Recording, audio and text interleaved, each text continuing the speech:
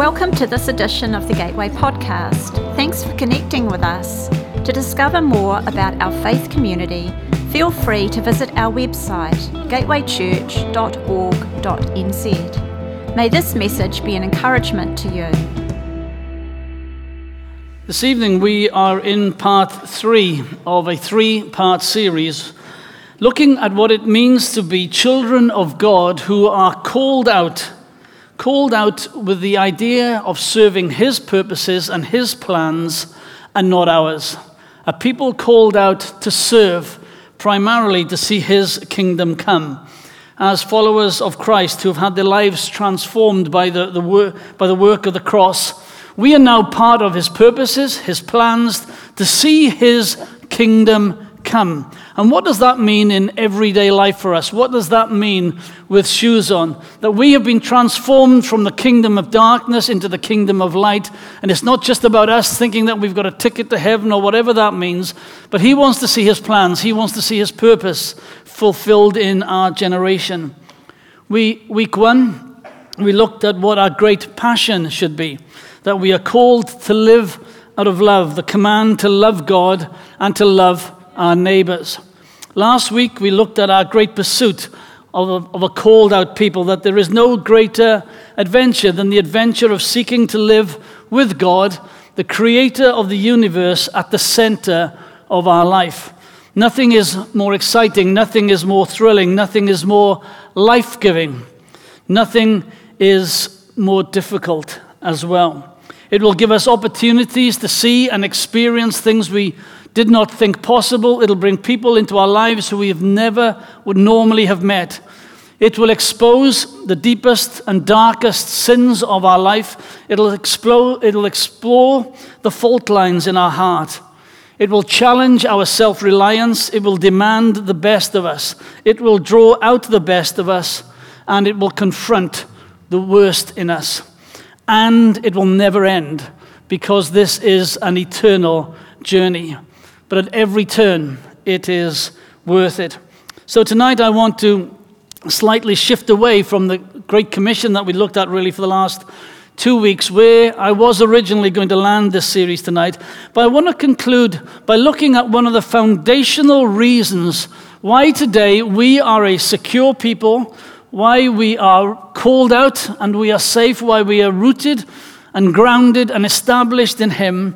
And it's nothing of ourselves, but this foundational principle brings a life-changing dimension to our life, but also brings us an incredible thrill and security.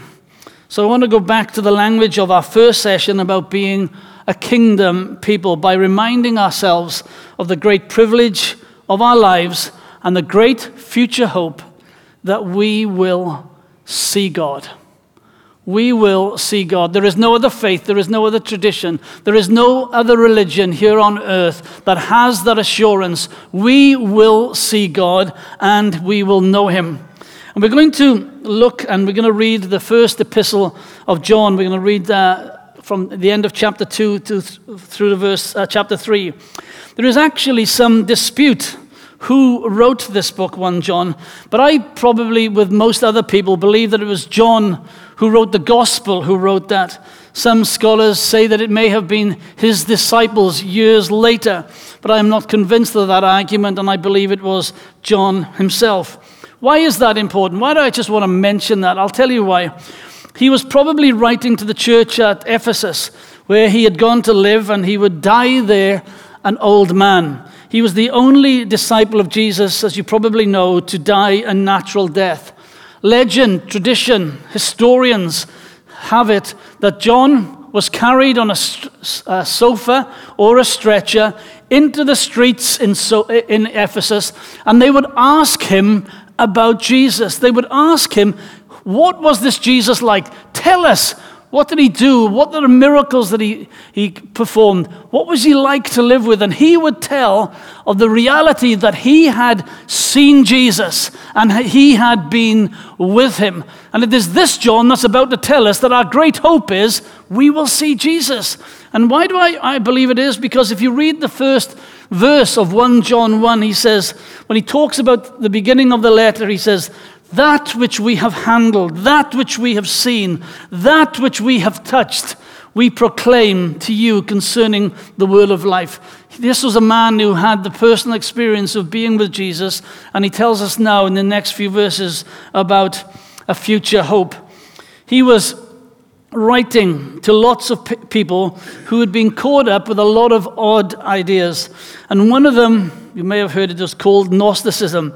The idea that some Christians have a secret comprehension or a special insight into issues, and that they were therefore more spiritual, more holy than others, and that they set themselves as a little bit better class Christian than those who are around us. They had this knowledge which gave them a little bit more kudos, and actually was incredibly dangerous. You know, sometimes being a part of a Pentecostal stream, we see those worst extremes in our own stream of Pentecostalism, and we really, really do need to be careful that there is only one name under heaven given amongst men through which we must be saved, and there is nothing else that needs to be added to that. John is determined to stamp this out, and he's also writing to a group of people who are facing persecution, and there were lots of false prophets rising amongst the people, telling them that they were not really on target with following Jesus.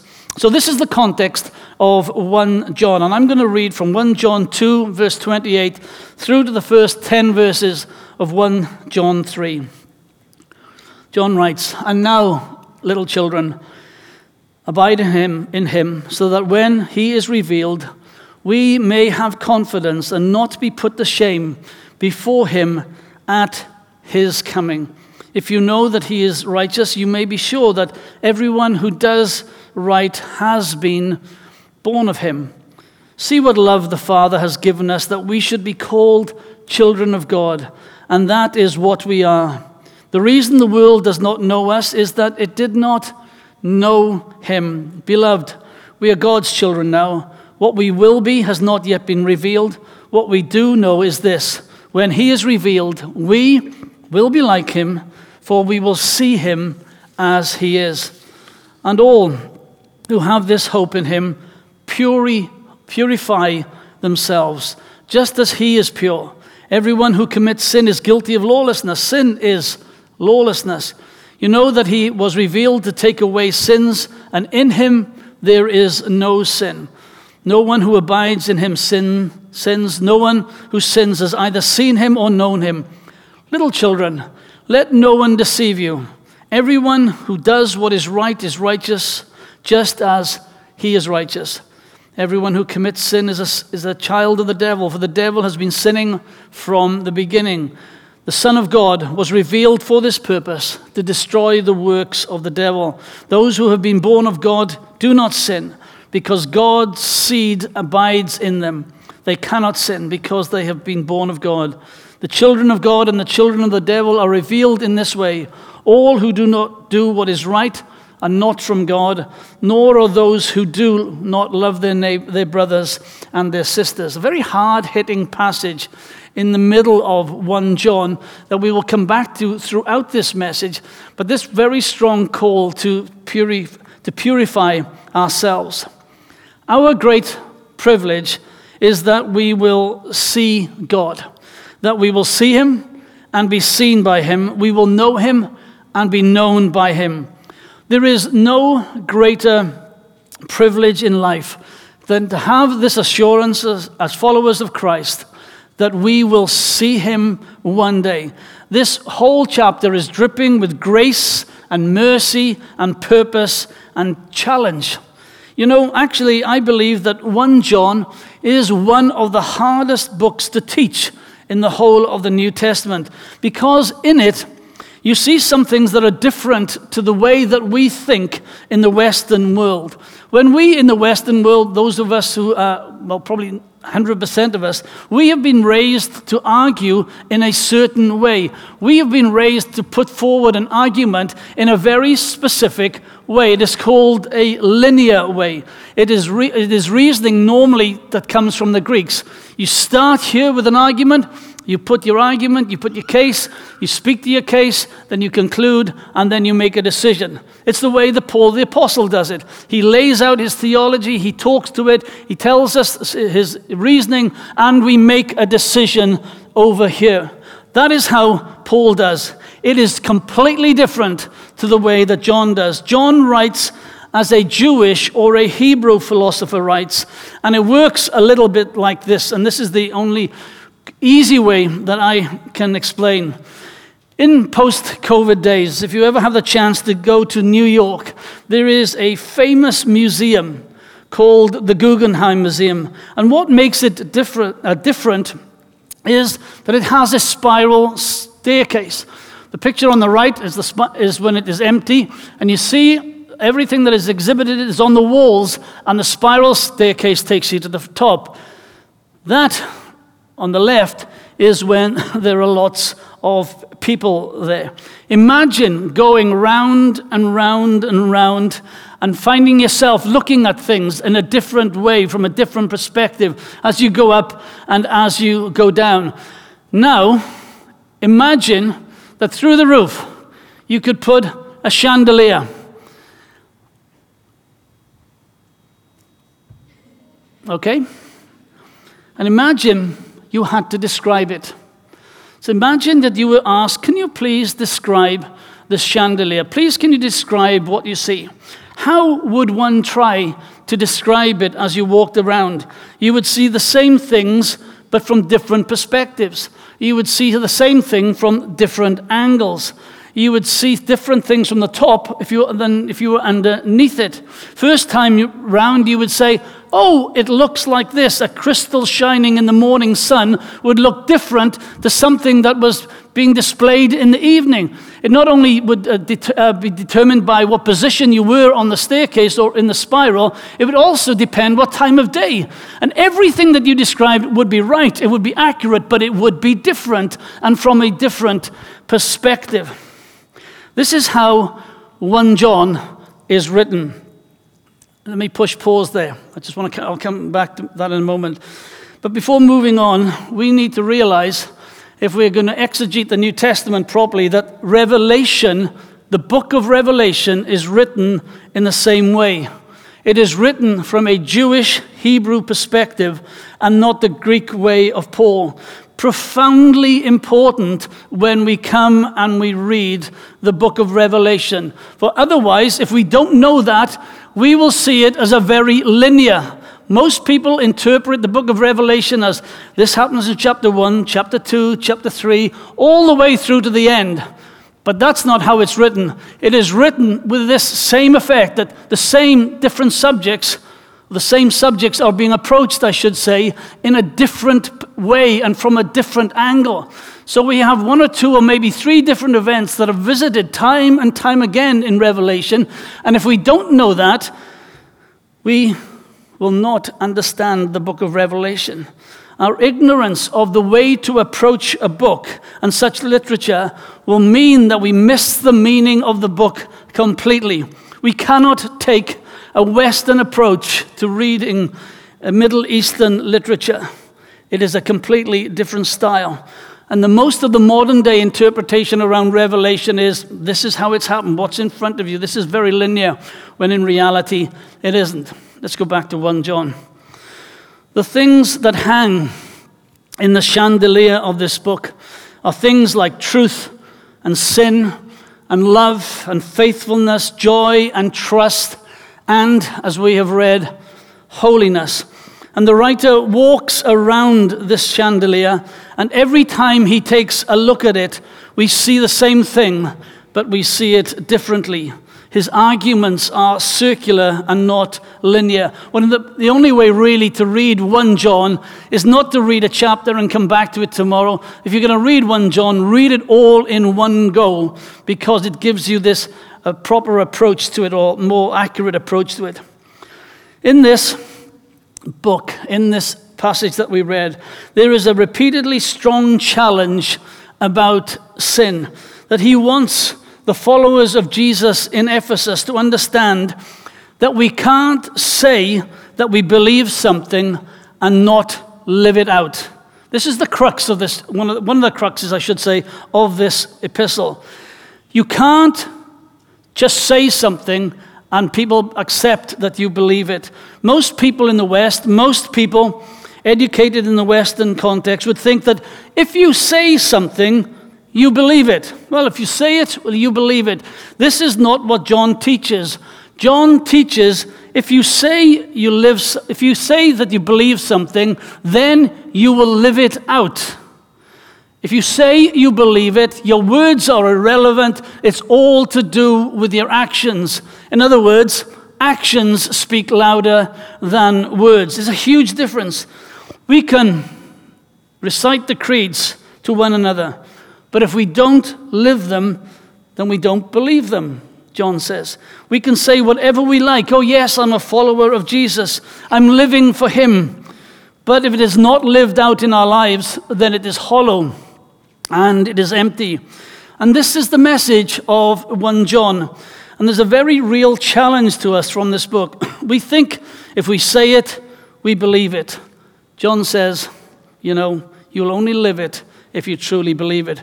John goes on to say, if you're a community, you will love one another. And we are not a community by just saying we are a community. If you're a community, we love our brothers and our sisters. We forgive our brothers and sisters. We welcome and make room for each other. It's what we do and not what we say.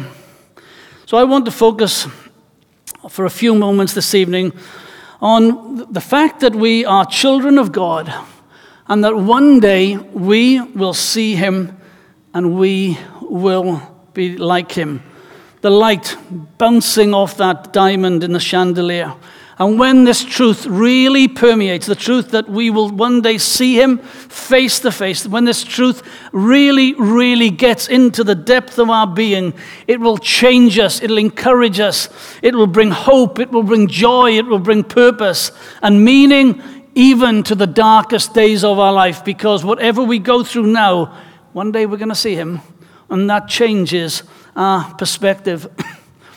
In the few years leading up to August 2019, we had 2 family weddings to plan, to organize, to prepare, and to help pay for. Our daughter got married first in 2017 here in Hamilton, and in addition to all the delights of arranging all that had to be done, wedding, venue, church, shoes, dress, shoes, veil, menus, shoes, hairdressers.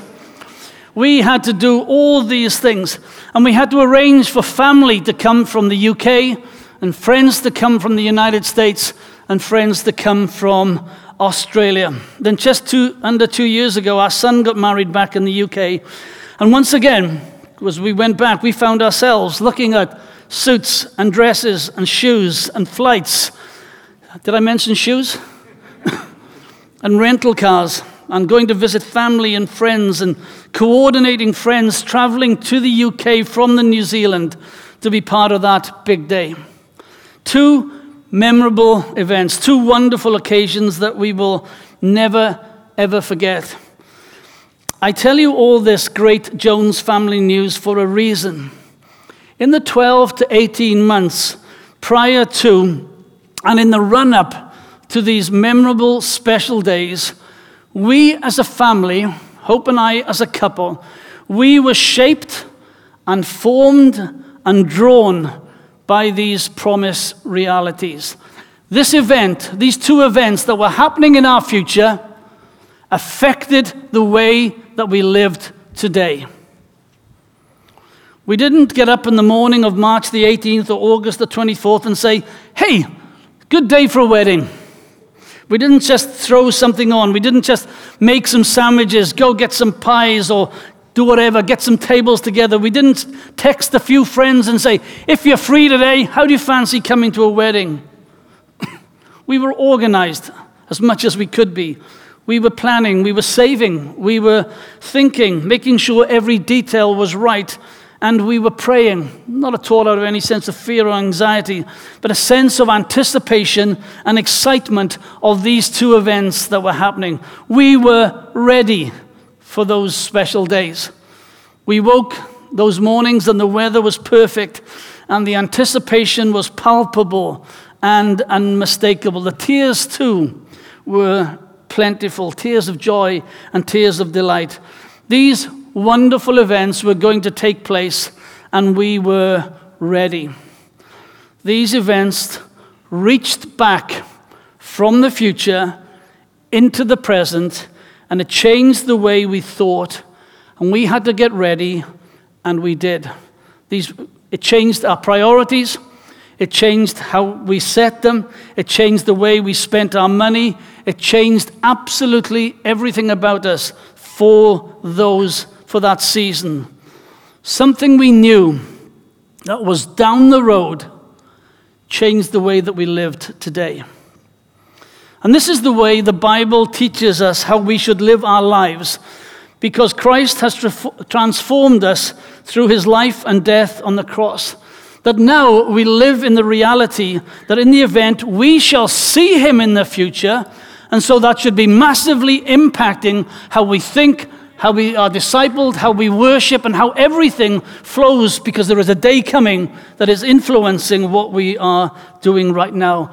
It should grab hold of our souls, it should radicalize our lives, and it should make us seek after him in holiness and all that we are.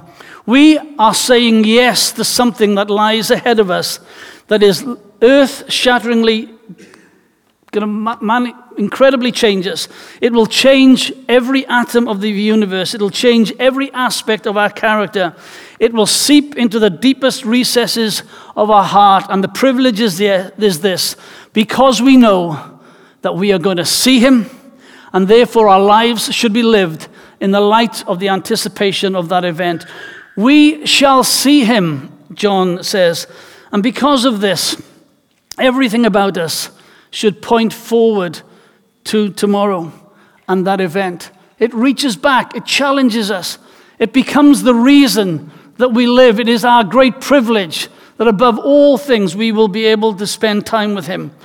And that incredible privilege that we have and that sense of possibility draws us in the pursuit of Christ and to live lives that are worthy of him. Just want to help us understand the privilege of our new position as followers of Christ. You know, our privilege is to work out his plans and his purposes here on earth. We really are about his business. And if we're not, then we need to realign that with what he has called us to do and what we have ahead of us. 1 John 3:1, I just want to read it again. It says, "See what love the Father has given us, that we shall be called children of God, and that is what we are." There is no greater thrill. No words can explain the inexplicable joy and delight of being part of God's family.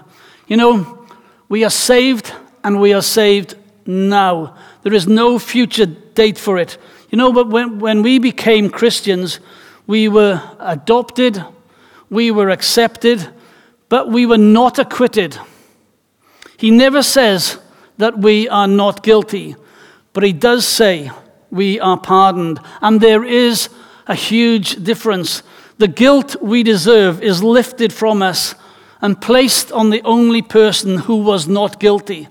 That is the incredible thrill of being a Christian. The freedom which only he deserved is lifted from him and placed on the guilty ones, i.e. you and me. We are not acquitted, but pardoned. He has looked upon our sin and has forgiven us and gives us freedom to live lives free from guilt, free from threat, from judgment, and much more. Not that we don't deserve it, but because he loves us. For when we accepted his Son, we entered a whole new realm of relationship and reality. We are today adopted, accepted, pardoned, with a great future privilege.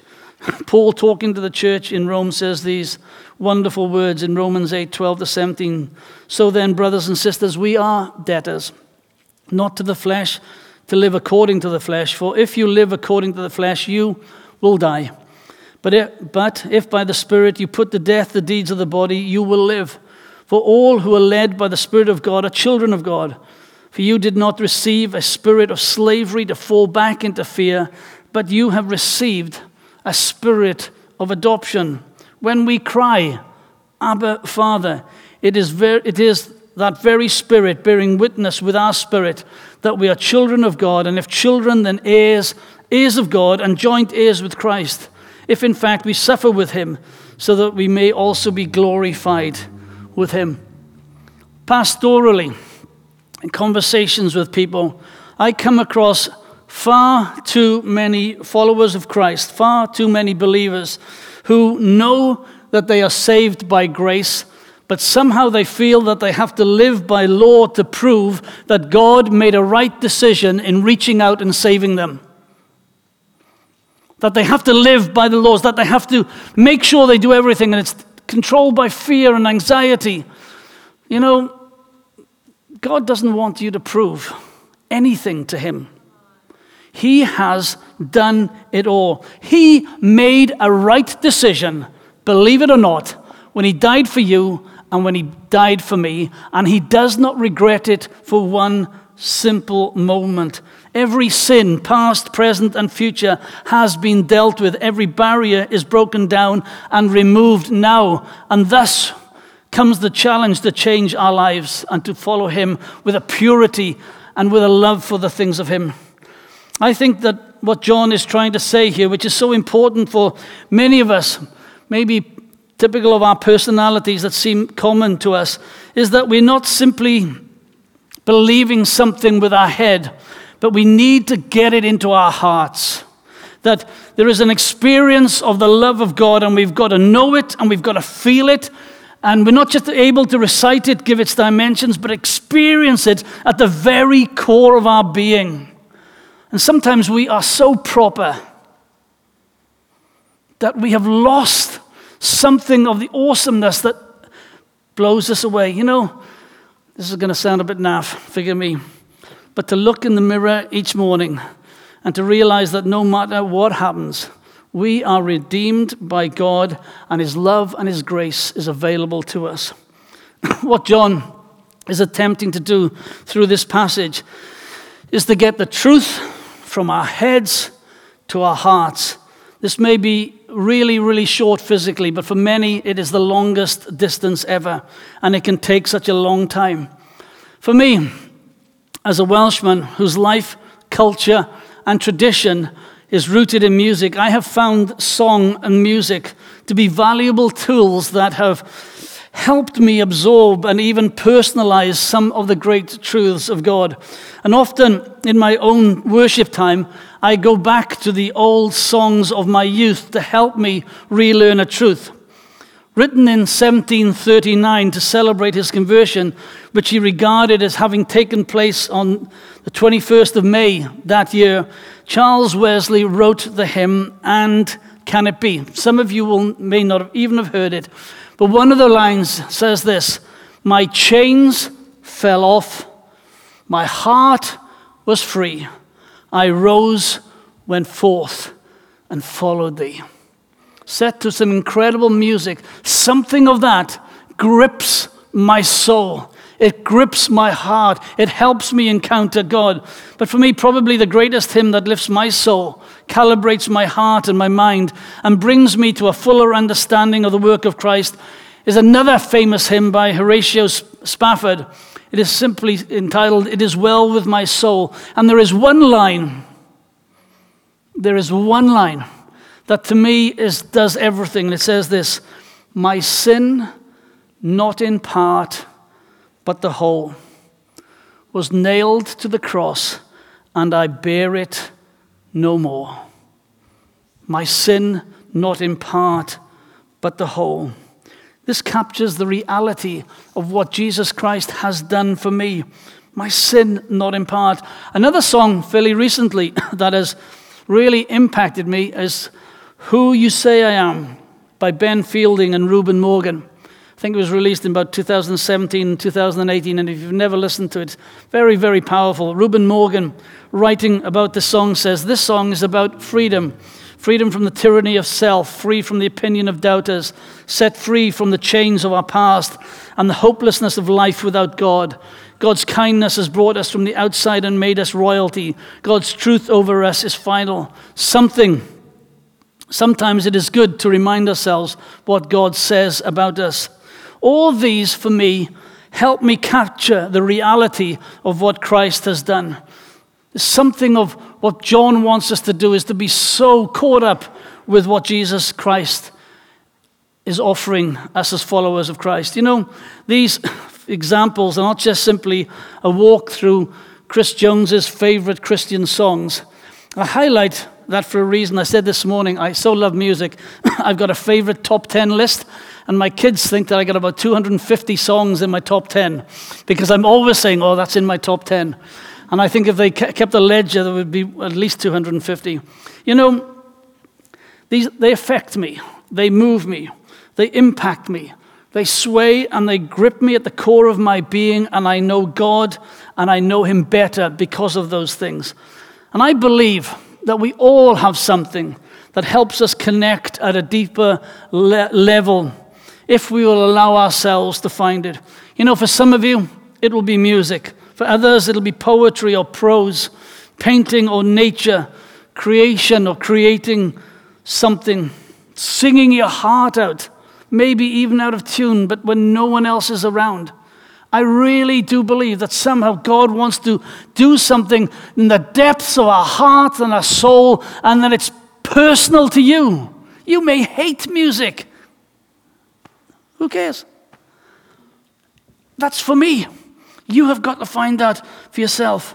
You know, and if we've been saved so long that all of this has sounded a bit twee, I pray that God would break in this day, and that some of us need to be undone by His mercy once again, that we never lose the wonder of the cross, and one day we will see Him. Samuel Trevor Francis was a rebellious teenager, raised in a Christian home, refused to do what his parents said, and wanted to live his own way. He lost his parents' fortune through just bad investments and a lifestyle, and he lost a lot of money. And one evening, he was standing on the banks of the River Thames, actually on a bridge overlooking the River Thames, and he was ready to throw himself off the bridge into the river and to certain death. As he stood there, his life in the balance, this verse, 1 John 3:1, came to him. See what love the Father has given us, that we should be called children of God. And that is what we are. Came to his mind. He was raised, I said, in a godly home. His mother taught him scripture from a young age. He turned his life around. He had another encounter with Jesus. He finished his studies, and he became a merchant banker and regained the fortune for his parents. He tells the story in his own words, which we don't have time for today. But if you get the chance, it's well worth reading the story of Samuel Trevor Francis. From this, he goes on and writes one of the most famous and majestic of all hymns. You may not have heard of Francis, but all of us will have probably have heard these words. Oh, the deep, deep love of Jesus, vast, unmeasured, boundless, free, rolling as a mighty ocean in its fullness over me. Underneath me, all around me, is the current of your love, leading onward, leading homeward to your glorious rest above. Incredible words of a man who's had an impact, who'd been impacted by God. You know, we don't deserve it. We didn't earn it. He gave it to us like children with no name who have been given a name. And this is what Paul picks up in Romans 9:25 and 26. He says, as indeed he says to Hosea, those who are not my people, I will call my people. And her who was not beloved, I will call beloved. And in the very place where it was said to them, you are not my people, there they shall be called children of the living God. We get echoes of this again in 1 Peter 2, verses 9 and 10. Familiar words, that you are a chosen people, a royal priesthood, a holy nation, God's own people, in order that you might proclaim the mighty acts of Him who called you out of darkness and into His marvelous light. Again, we've been reminded of the incredible privilege that is ours. Once you were not a people, but now you are God's people. Once you had not received mercy, but now you have received mercy. Why would God do this for us? In his really good book on marriage, Tim Keller says this: to be loved but not known is comforting but superficial. To be known and not loved is our greatest fear. To be fully known and truly loved is what it means to be loved by God. This love liberates us from pretense. It humbles us out of our self-righteousness and fortifies us for all the things that life can throw at us. To know that we are loved with nothing to prove and nothing to earn, whilst knowing that God will finish the work that he has begun in us. That we have no one to impress. That we don't have to impress anybody else, because he loves us and he has done all these things for us. Again, back to 1 John. See what love the Father has given us, that we should be called children of God, and this is what we are. The reason the world does not know us, because it did not know him. Beloved, and the word in the Greek there, beloved, means listen up, hearken, get this. All those are pretty valid translations. We are God's children. What we will be has not yet been revealed. What we do know is this: when he is revealed, we will be like him, for we will see him as he is. You know, our current position has been changed, and it's in operation right now. The promise that one day we shall be like him excites me beyond words. There is a day coming when the very presence of sin will be removed from our lives, and we will never sin again. If that doesn't excite us, I don't know what anything will. That there is a day coming that we will not sin again. We will be morally without sin. We will be intellectually without falsehood or error. We will be physically without weakness or imperfection. We will be the perfect version of who we were made to be. When we see him. When we see him.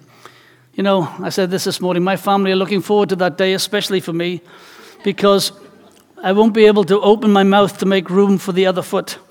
I'll never blunder in again to a situation and make a mistake. I will never make a wrong judgment, or I'll never jump to conclusion too quickly.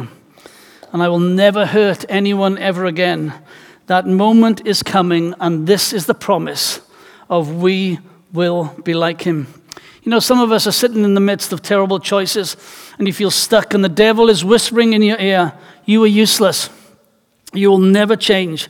Once a failure, always a failure. One day, we will be liberated from his lies. You know, getting ready for our sons and daughters' weddings were exciting, and they had the power to reach back into our present and change us. So therefore, getting ready for the wedding feast of the Lamb has a positive influence on the choices I make today. It reaches back from whenever it will be in the future into our souls today and says, you can make a good choice and live a life for him. You can make a choice to live a life that is holy and pure. You can make the choice to live out of love and to love the Lord your God with all your heart and with all your soul and with all your mind, and your neighbor as yourself. You know, many of you will have heard me say that I grew up in a generation when I heard pastors and preachers talking so much about sin. They always were trying to scare you into eternity, that if you died tonight, which is technically true, if you died tonight and you didn't know Jesus, then you're going to go to hell. Technically is right, but scared the living daylights out of us. And some people, as I said, got scared into heaven rather than being drawn by his grace and his majesty. We used to call it a turn or burn theology. It's not even biblical in that sense. It's not even the right call to make us live holy lives. You see, the call to live holy lives is based on the fact is that one day we will see him, and one day we will be like him. And it reaches back into our present, and it picks us up and says, well, you have failed. Start again. You have accepted my son, Jesus Christ. You are forgiven. Now go and live as he wants you to live.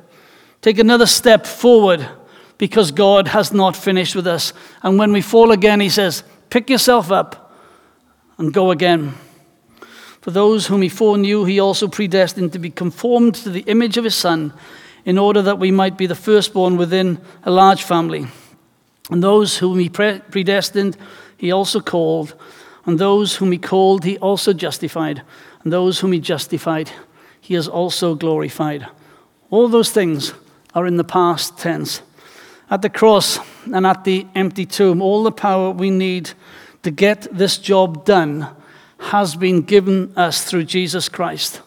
The same power that has sanctified us will draw us, not scare us, but will draw us into a holy and bold life, one of passion, one of pursuit, and a one of incredible privilege, because one day we will see him and we will know him. Thanks for listening. If you'd like to know more about our faith community, feel free to visit our website gatewaychurch.org.nz.